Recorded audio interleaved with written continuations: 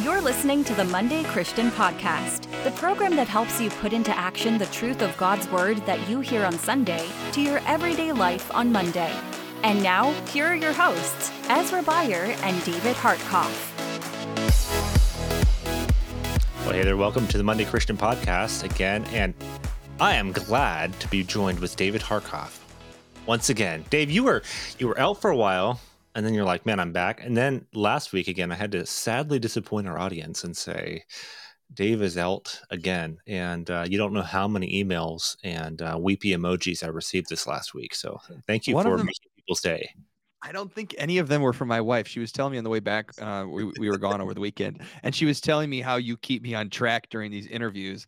And she was like, yeah, he really keeps you on track, David. So I don't know what I'm exactly providing for you, but I really enjoy chatting with all of these guests, and especially getting to chat with Jay Kim today. I'm really excited about this.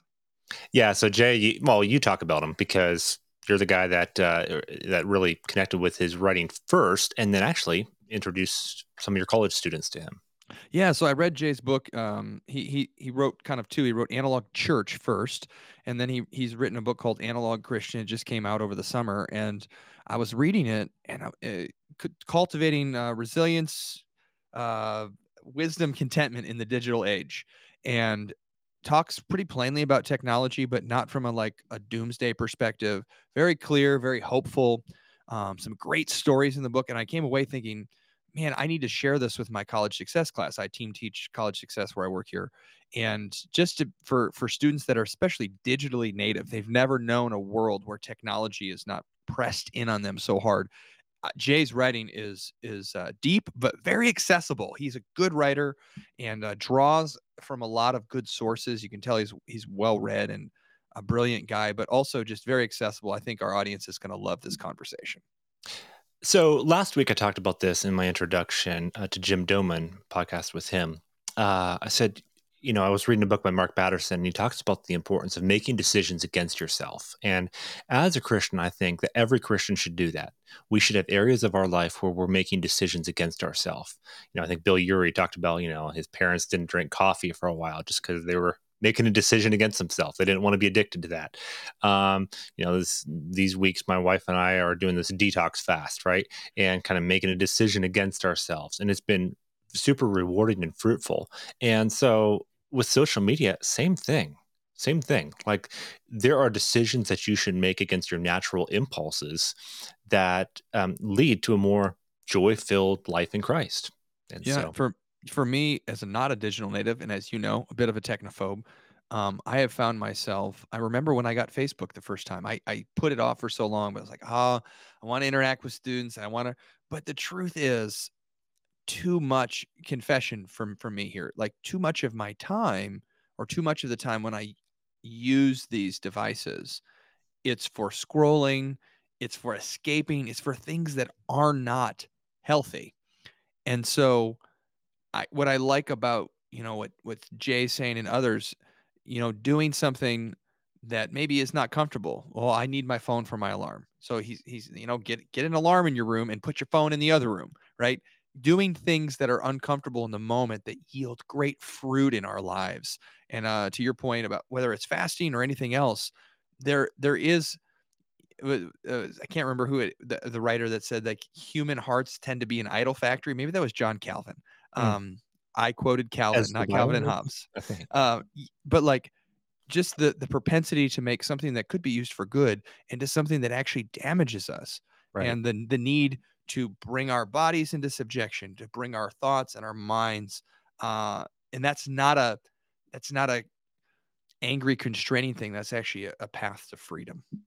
I was reading a tweet earlier, and they said they love, or, but for better phrase, they can't stand a podcast they give a 10-minute introduction and finally get around to having their guests. So we're approaching 4 minutes. So land the plane. I know. We need to get to our conversation here with Jay Kim, and let's do that right now.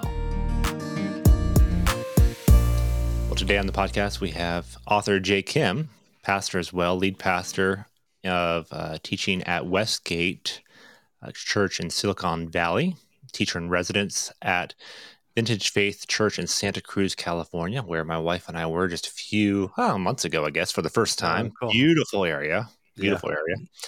area. He's on the leadership team of the Regeneration Project and co-hosts the Regeneration podcast. He lives in the Silicon Valley with his wife and 2 children. So, Jay, Kim, thank you for joining us today. Oh, thanks so much for having me, you guys.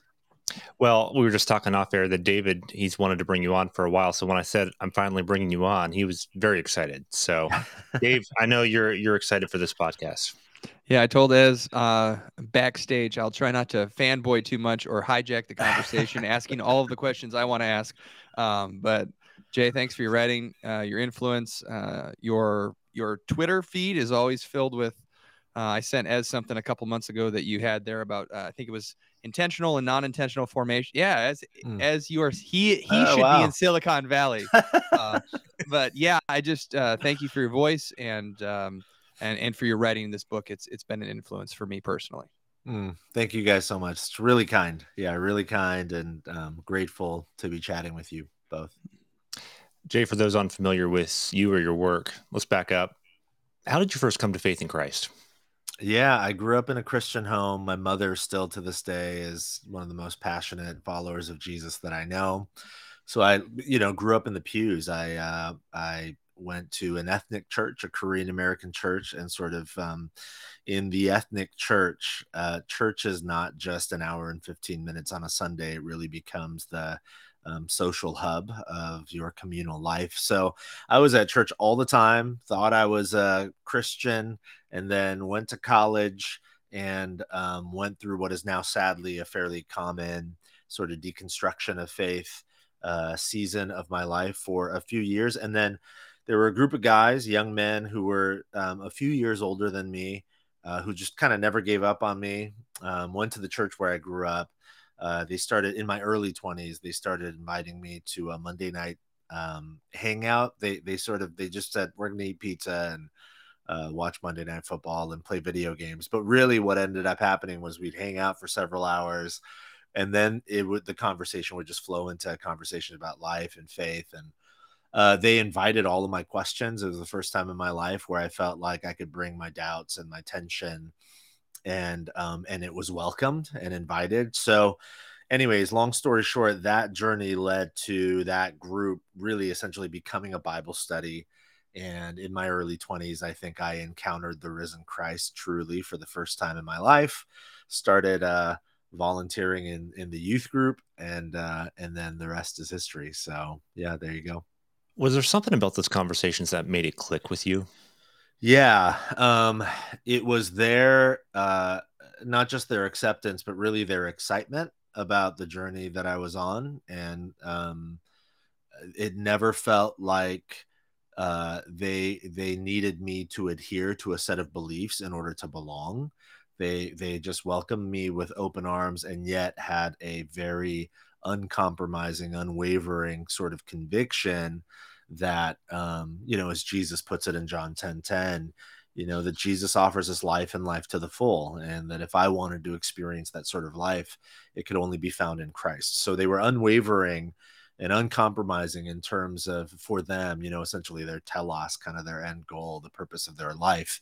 And so they embodied for me, they didn't try to indoctrinate me. They just embodied this incredible gift that is the life that Christ has for us. And that's what stands out. They weren't banging the Bible over my head. They were essentially just embodying biblical truth, and their life became something that became very attractive to me.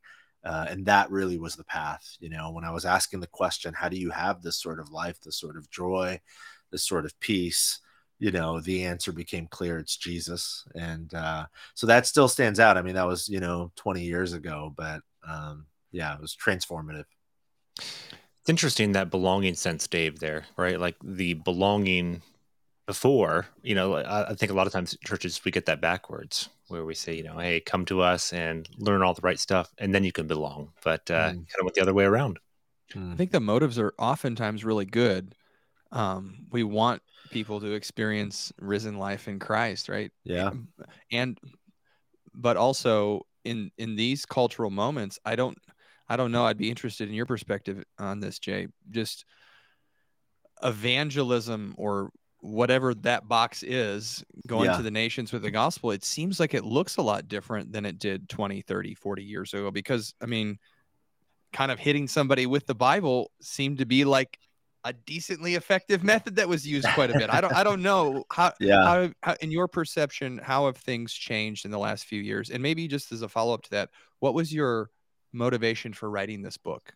Yeah, that's a great question. A couple of thoughts. One, I actually think my experience with this group of guys, um, what they emphasized in my experience with them 20 years ago, I am not certain that that would be as effective today. And what I mean by that, and maybe not That's globally, good. but at least here in the sort of modern West, um, I just think culturally we're in a different time. I actually think, that's why I was careful to say that these guys were, yes, I was able to belong in a sort of communal way. But I think it's important for me to say there was also clarity that like the deepest sort of belonging to the family of God, there's a threshold you have to cross, and they were pretty Yeah. clear about that, not in a sort of pushing, like not a you're an outsider sort of way, Yeah. but in an invitational way, and that's why I mentioned that they were, yes, they welcomed me with open arms and loved me and cared for me, um, but they were unwavering and uncompromising in painting the picture, like the deepest sort of belonging where you can experience the fullest life happens when you cross that threshold, when you experience and receive, the gift of life that Christ offers us. And there is a way to do that with love and kindness and gentleness for sure. But especially today in the sort of, as individualism and autonomy has sort of gone off the rails, and, my truth is my truth, your truth is your truth sort of thing. I actually think the most loving thing we can be to an unbelieving world, one of the most loving things we can be is clear. I Yes. think that there was a whole season, and I understand it, the sort of seeker sensitive movement of the 90s and early 2000s. My opinion, I just think that heyday is long gone, um, translating the gospel in a way that is unoffensive and totally palatable for anybody. I'm not sure that that's effective anymore. I actually think we have to be like unabashedly clear about what the gospel of Jesus is, while doing that with incredible gentleness and love and care. Um, so, anyways, all that to say, connecting it to the book, you asked me, why did I write the book? One of the reasons I wrote the book, primarily, I wrote the book as a prayer for myself. Primarily, I just wrote it as a sort of commitment to God. The digital age is undoing so much in us, and God, I want you by your spirit to form me, reform and transform me into the sort of person that you've called me to be, and that really deep down inside, intrinsically, I long to be.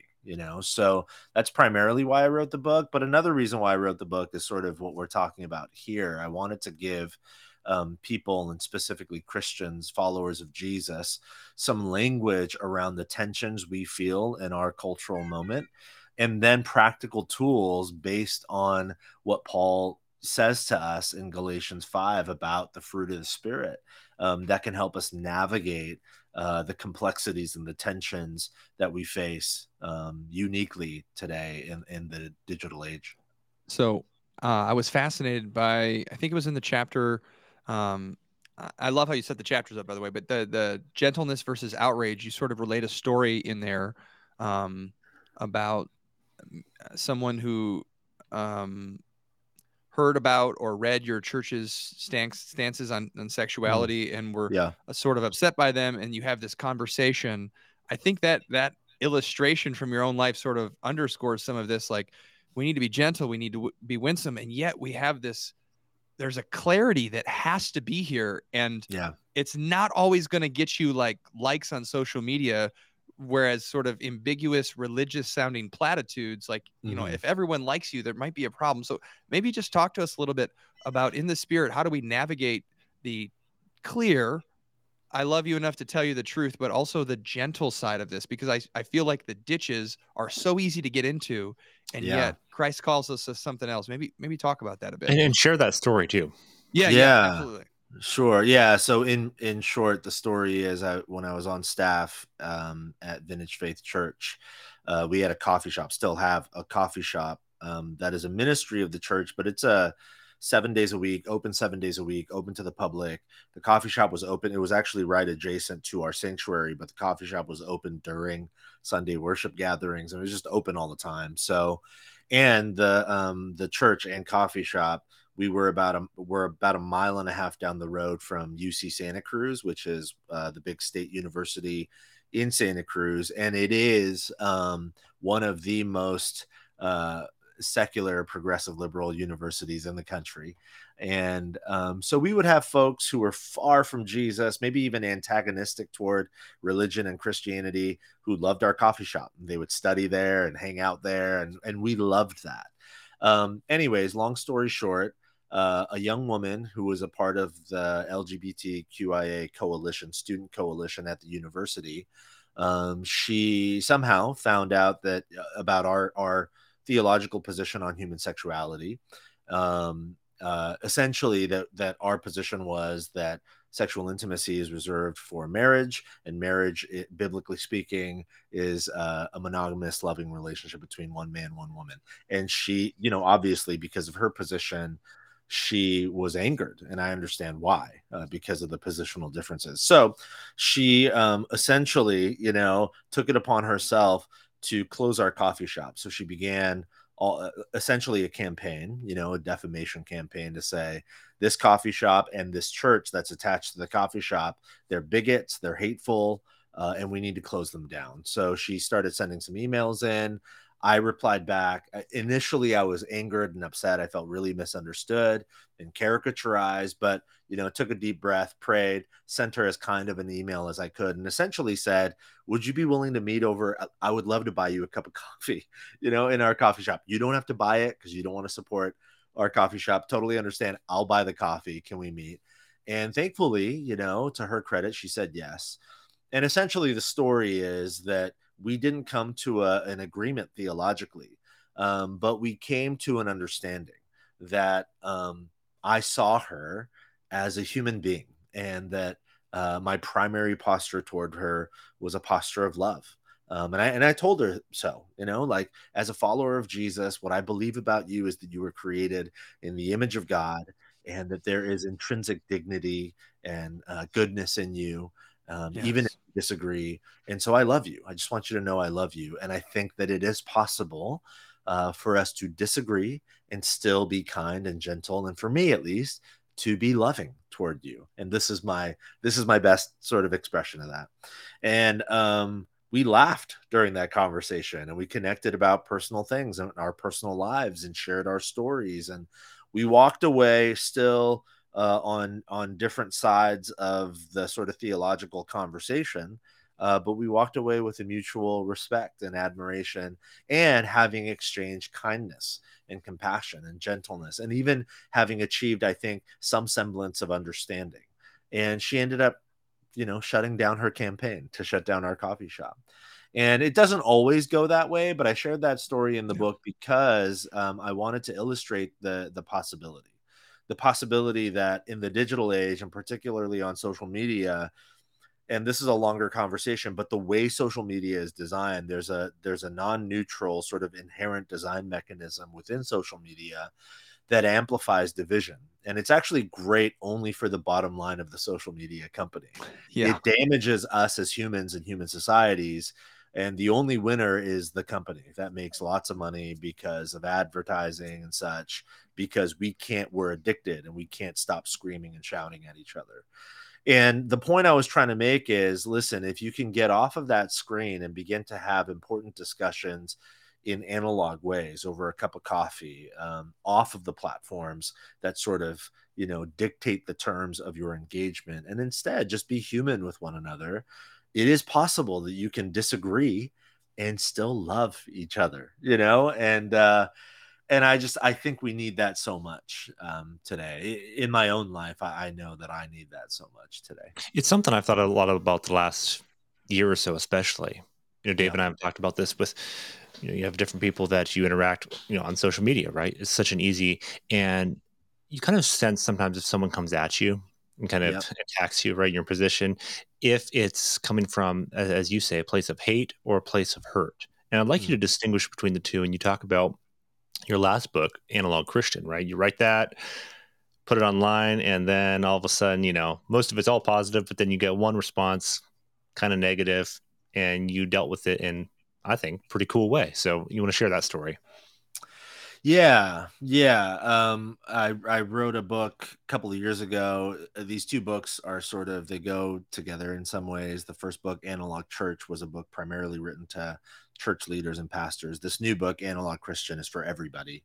But yeah, I tell a story in Analog Christian about, after I published Analog Church, when you publish a public work, and you guys know this with a public podcast, most people are quite encouraging, but you're always going to get the critics, and that's perfectly fair. It's totally okay. I'm never, I'm not under some grand illusion that everything I write is great or even right. I hold And we very always send them to dave@themondaychristian.com. So yeah, that's right. That's right. Go talk to Dave. um, so so I write the book. I receive some criticism, but one critique in particular from somebody online. The review was just really scathing, which again I don't mind, but it was scathing in what felt like a very personal way. Like it was an attack on me and my character, and sort of, and it was making some assumptions about me that just weren't true. So initially I got really angry, and then again prayed, took a deep breath, and usually with critique I'll just leave it alone. It's like, yeah, fair enough, and but because I felt so personal about it, like for my own soul, I felt like, man, I got to reach out and again extend kindness and generosity. Even if they don't respond, just thank them for the critique, maybe try to achieve a little bit of clarity, like, hey, that's not exactly what I meant by X, Y, and Z.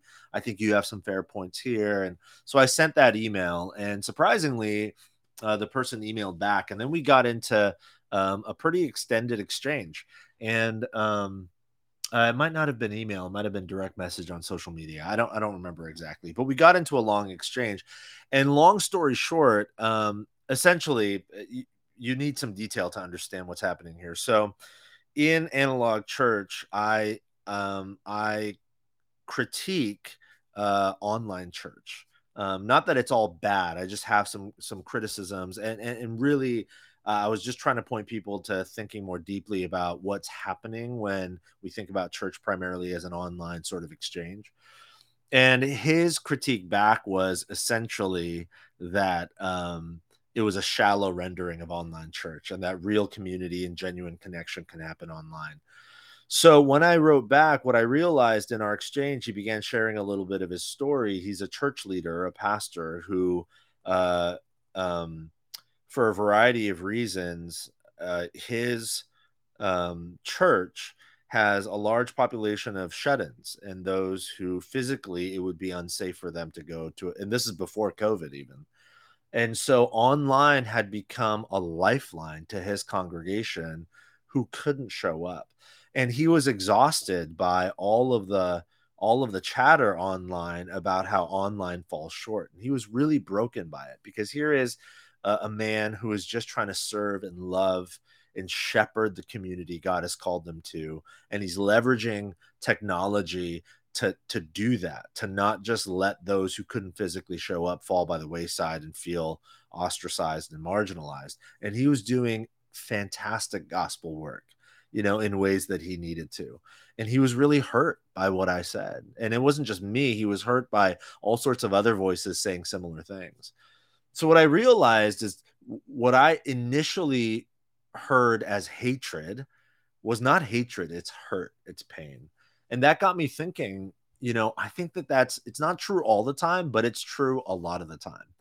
what initially feels like, oh, this person hates me, or this person hates my idea, this person's angry or outraged about X, Y, and Z. When we can do the work of taking a deep breath, prayerfully asking the Spirit of God to cultivate the fruit of his Spirit in us, things like gentleness and joy and peace and patience and kindness and goodness, and extend those things to others, I think it can do the work of excavating deeper into the soul, into the heart, and revealing to us that maybe there's hurt there, and that what God's calling us to do is not amplify the hate, but bring healing and a sort of balm, to the hurt. So, Yeah, it's a key difference there between, because it's so easy to misinterpret one over the other. yeah, We think someone, like you said, is coming at us, and I'm the same way. My natural response is, okay, you shoot me, all right. Guns are a blazing coming back, right? yeah, And then you yep, type out that email, and then you think, I don't know how many emails I've typed out, and then yeah, deleted them, right? right, right, And then you realize, exactly. this actually isn't as helpful as maybe I thought it would be. Yeah, Dave, any thoughts you have? Yeah, more another question for Jay. We have a lot of folks in our audience that are digitally native. Like they've only known, and to be fair, I know a lot of like 50 somethings that like blow so much time on Facebook. Okay, so yeah, like it's always seems like the discussion is like these kids today. But I appreciated the sort of opportunity for growth mindset in your writing rather than just all negative. Although you were pretty honest about some of the, it's a non-neutral setup, right? So yep, if you were talking specifically to that portion of our audience that's digitally native, what are some tips, tools, thoughts about using technology without having it control us? yeah, Um, Practically speaking, what does that look like for you? yeah. It's a great question. I think the first thing, big picture, overarching thing I would say is your phone, your smartphone, or your laptop or your tablet. Whenever you go online, um, and in particular social media, but broader than that, just online digital life.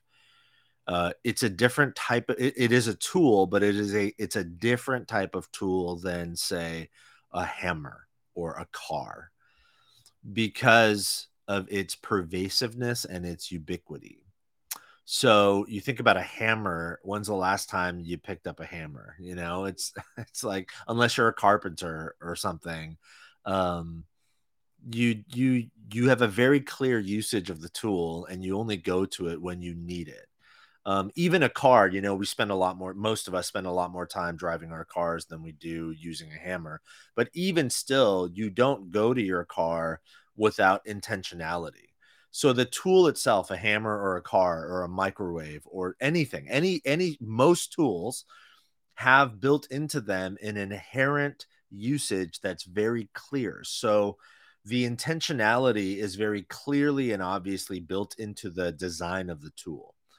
The danger of digital technologies in the digital age and in the internet age is that they by design are not designed that way. So you think about an iPhone, right? For example, as we're recording this, Apple just had a big sort of reveal recently about the iPhone 14. Now, if you go on YouTube and you watch the video, the full presentation, what you will notice about the presentation is that though it is an iPhone, there is literally nothing said about it being a phone. It's about everything else. It's about the camera. It's about how the interface now has this little thing on top where you can have all your different apps open and see them and click. It's about how it can essentially make your life easier and make all of your life easier in any number of ways. And to me, that's fascinating. First of all, this is not a knock on Apple. It's not a knock on any particular company. I'm just trying to paint a picture of why human intentionality matters so much when it comes to digital devices. It's because digital tools are designed to blur the line between what they are inherently and what they are supposed to be in your actual life. So again, an iPhone technically is supposed to be a phone, but most people listening to this would say, but I don't really use it as a phone. Like nobody, it's Yeah. actually a computer that connects you to the sort of global, online world in ways that we think are of our own choosing. That's the power of the tool. It's like, man, this thing can do more than I can possibly imagine. It makes my life easier. It adds value in all of these different ways. And again, that's not necessarily inherently bad, except if we do not insert intentionality into our usage of digital tools, the tools will assert intentionality for us, meaning it will shape the intention of our life. So, again, with a hammer or a car, intentionality is inherently built into the tool. You only go to it when you have a particular intention. I'm going to travel from point A to point B, so I use the tool that is my car. I'm going to put this nail into the wall so that I can hang a picture, so I use the tool of the hammer. It's not like that with digital devices. This is why most people listening can relate to that weird thing that happens to us when we're in any moment of boredom, whether it's in line at the grocery store or the DMV or at the Starbucks. What do most of us do? If we go more than 5 seconds just staring off into the ether, we reach into our back pockets, we pull out the phone, and then boom, there we are. Well, that is the device intending something, imposing an intention on you because you are not being intentional with the tool. Hammers don't do that. Cars don't do that. You don't sit around and think like, oh, I'm pretty bored. I'm going to go kind of twirl the hammer around, I guess. No, you don't do that, right? Yeah. Because again, the intentionality is really built into the design. Whereas with the phone, the smartphone, or our laptops or whatever, if it's open, it's just open and it's on and it's constantly sort of buzzing at our beck and call. So we need, with digital devices, we need to be intentional, and that's maybe the crux of what I'm trying to share with the world. Well, and Jay, I mean, you're up on this more than I am, I'm sure, but isn't the trend that we're seeing over the next 10 years only going to expedite this, maybe even double, like we think the last 20 years have been crazy. For me, what I envision over the next decade with the metaverse, right? And how, just kids in the street, right? Wearing their Oculus, and how that you're trying to blur the lines even more and more and more, to where it's just seamless. You don't even think about the internet. You just walk in a room, and this Yeah. is, you don't even think about Alexa. It's just everything is so integrated, and I've got all kinds of thoughts on that, on where that could lead. But as we seem to be continually progressing this way, are you saying we just need to put some hard guidelines in place and in your words, I think in your book somewhere, become Amish? Yeah. What's the what do we got to do to guard against that, I guess? Yeah. That's sort of a misunderstanding sometimes people have about me, that I'm a Luddite and I'm asking everyone to live on a farm, and raise cattle or something. Yeah, that's not what I'm saying at all. I think that there are ways in which we can, again, if we can live with real consistent intentionality when it comes to our digital devices, there are ways in which we can leverage them redemptively and helpfully, for our good, for the common good, for God's glory, even. But it requires and demands intentionality. So, practically, a part of what that means is it requires us to see these tools for what they are and to put them in their right place. And I think that comes down to like the nuts and bolts of our lives. What sort of apps do you have on your phone? Why do you have them? Are they necessary? um, what purpose do they serve? When do you put your phone away? When do you wake it up in the morning? Is it constantly by your side? Is it always on? A couple of examples just from my own life. Some of these I borrowed from friends. One is Andy Crouch has this fantastic sort of recommendation in his book, The Tech Wise Family. He says we should treat our smartphones the way we treat young children. meaning they should go to bed before we do, and they should wake up after we do. So essentially, like in our home, we don't put our phones in our bedrooms, my wife and I. They don't sit on our nightstand because I don't want that to be the last thing I see when I go to bed. I don't want it to be the first thing I hold on to and log on to when I wake up. So they dock in our kitchen, when we plug them in. And it's really intentional because even like during meals or whatever, our phones are in the kitchen. They're never at the dining table. I've deleted social media from my phone. I have Instagram on my phone, but Twitter, Facebook, all those things. And in fact, my desire is actually just to delete my accounts on all of those social media devices altogether. But doing public work, writing books and stuff, publishers sort of demand that you have it. So, but I don't really engage much on social media. I'll post things from time to time, but I won't engage a whole lot. So I've deleted, Twitter, Facebook, all those things from my phone. Yeah, so it's little things like that, can we be more intentional about what these devices are, and then essentially take from them the sort of stranglehold and power they have over our lives. When it comes to Twitter, go ahead, Dave. No, I was just going to ask you, what's the positive outflow of that been in your own life personally? What are some of the things that you would say sort of directly connect to some of the management tools you've put in place? Yeah, I'm less distracted. I'm way less distracted. Another thing I do is I have no alerts on my phone. So if somebody, like text messages me or comments on social media or anything like that, or the Warriors won the game or whatever, like I don't get any alerts on my phone. So my phone most of the day just sits as a black screen at my desk at work. And the only time I'm going to see a text message is if I intentionally open my text messages. Um, so I have no email alerts, nothing like that. So I'm way less distracted. The writer Cal Newport, in his book Deep Work, he talks about he has a phrase, frenetic shallowness, and he talks about how if we are living lives that are constantly distracted, we lose our ability and our aptitude for doing deep work because we are living in a state of frenetic shallowness. That's good. And what he means is most of our digital interactions, social media in particular, but also things like email and text messages, for the most part, they're shallow exchanges, right? It's not long format reading. You're not sitting down to like thoughtfully engage a tweet, right? You're just kind of scrolling quickly, reading and getting sound bites and all of that.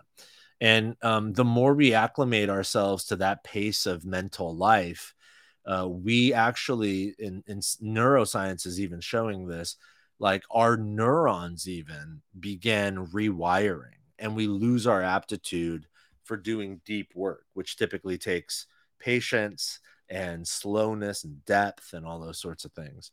So as I've made subtle changes in my life and in my digital engagement, yeah, I have found myself increasing and regaining the ability and the aptitude to do deep work and to sit patiently for a long time with a particular set of ideas or thoughts. And yeah, and I would say it's an absolute game changer, to re-engage deeply with life. How do you engage with your different platforms? And specifically social media. Which ones do you use the most? I was just thinking about this as you were talking. I think Twitter for me, if Dan Kimball, and I think in your introduction talks about Philippians 4:8. We had Tommy Newberry on the podcast a few weeks ago talk specifically on that subject, and I've been thinking about that every time I go to tweet.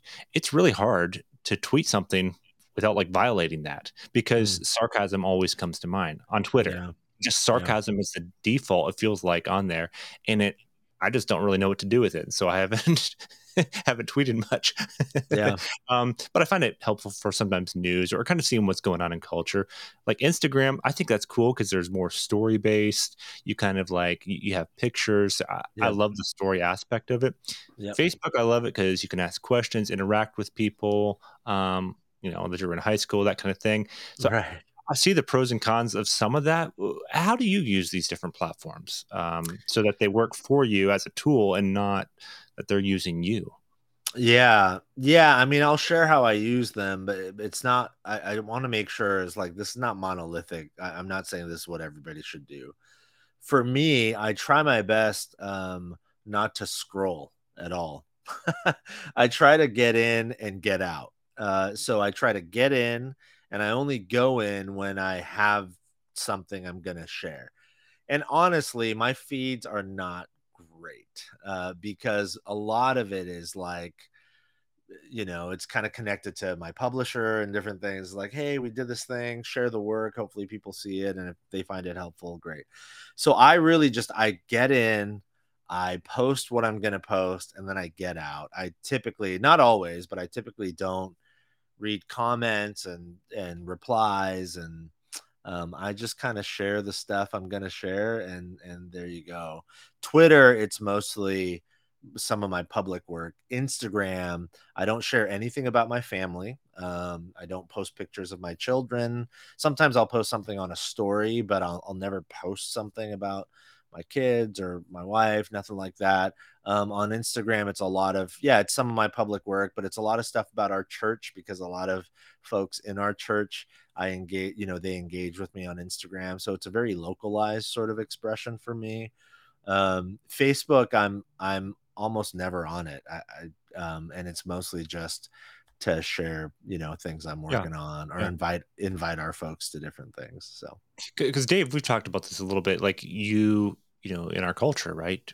You want to engage people, and some people, they feel very comfortable to like type up this long email or like direct message or something like that, right? And send it off, and then you meet them in person, and they're like, very stoic and like, wait, what happened to you? You're like two yeah, totally different people, and so it feels like in some sense you leverage these tools to go to people's worlds, but then there's like a slippery slope. So Dave, I'm curious your thoughts, but as you're Yeah, it's listening to interesting. I'm Dave all here.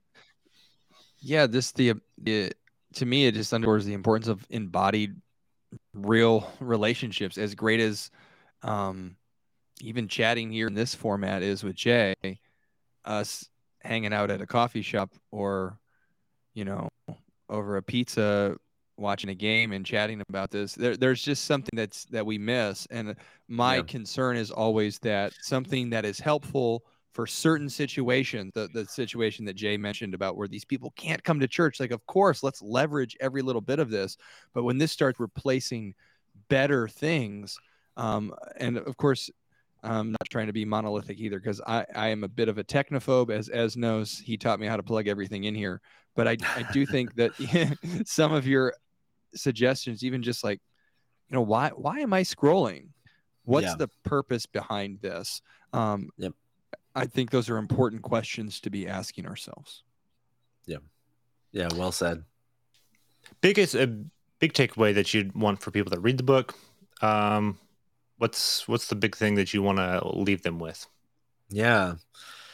I think the big takeaway is a more fruitful life is possible and it's within reach and it's probably closer than you think, but it will not happen by itself. It won't happen unless you are intentional about detaching and untethering from some things and reattaching and tethering yourself to other things.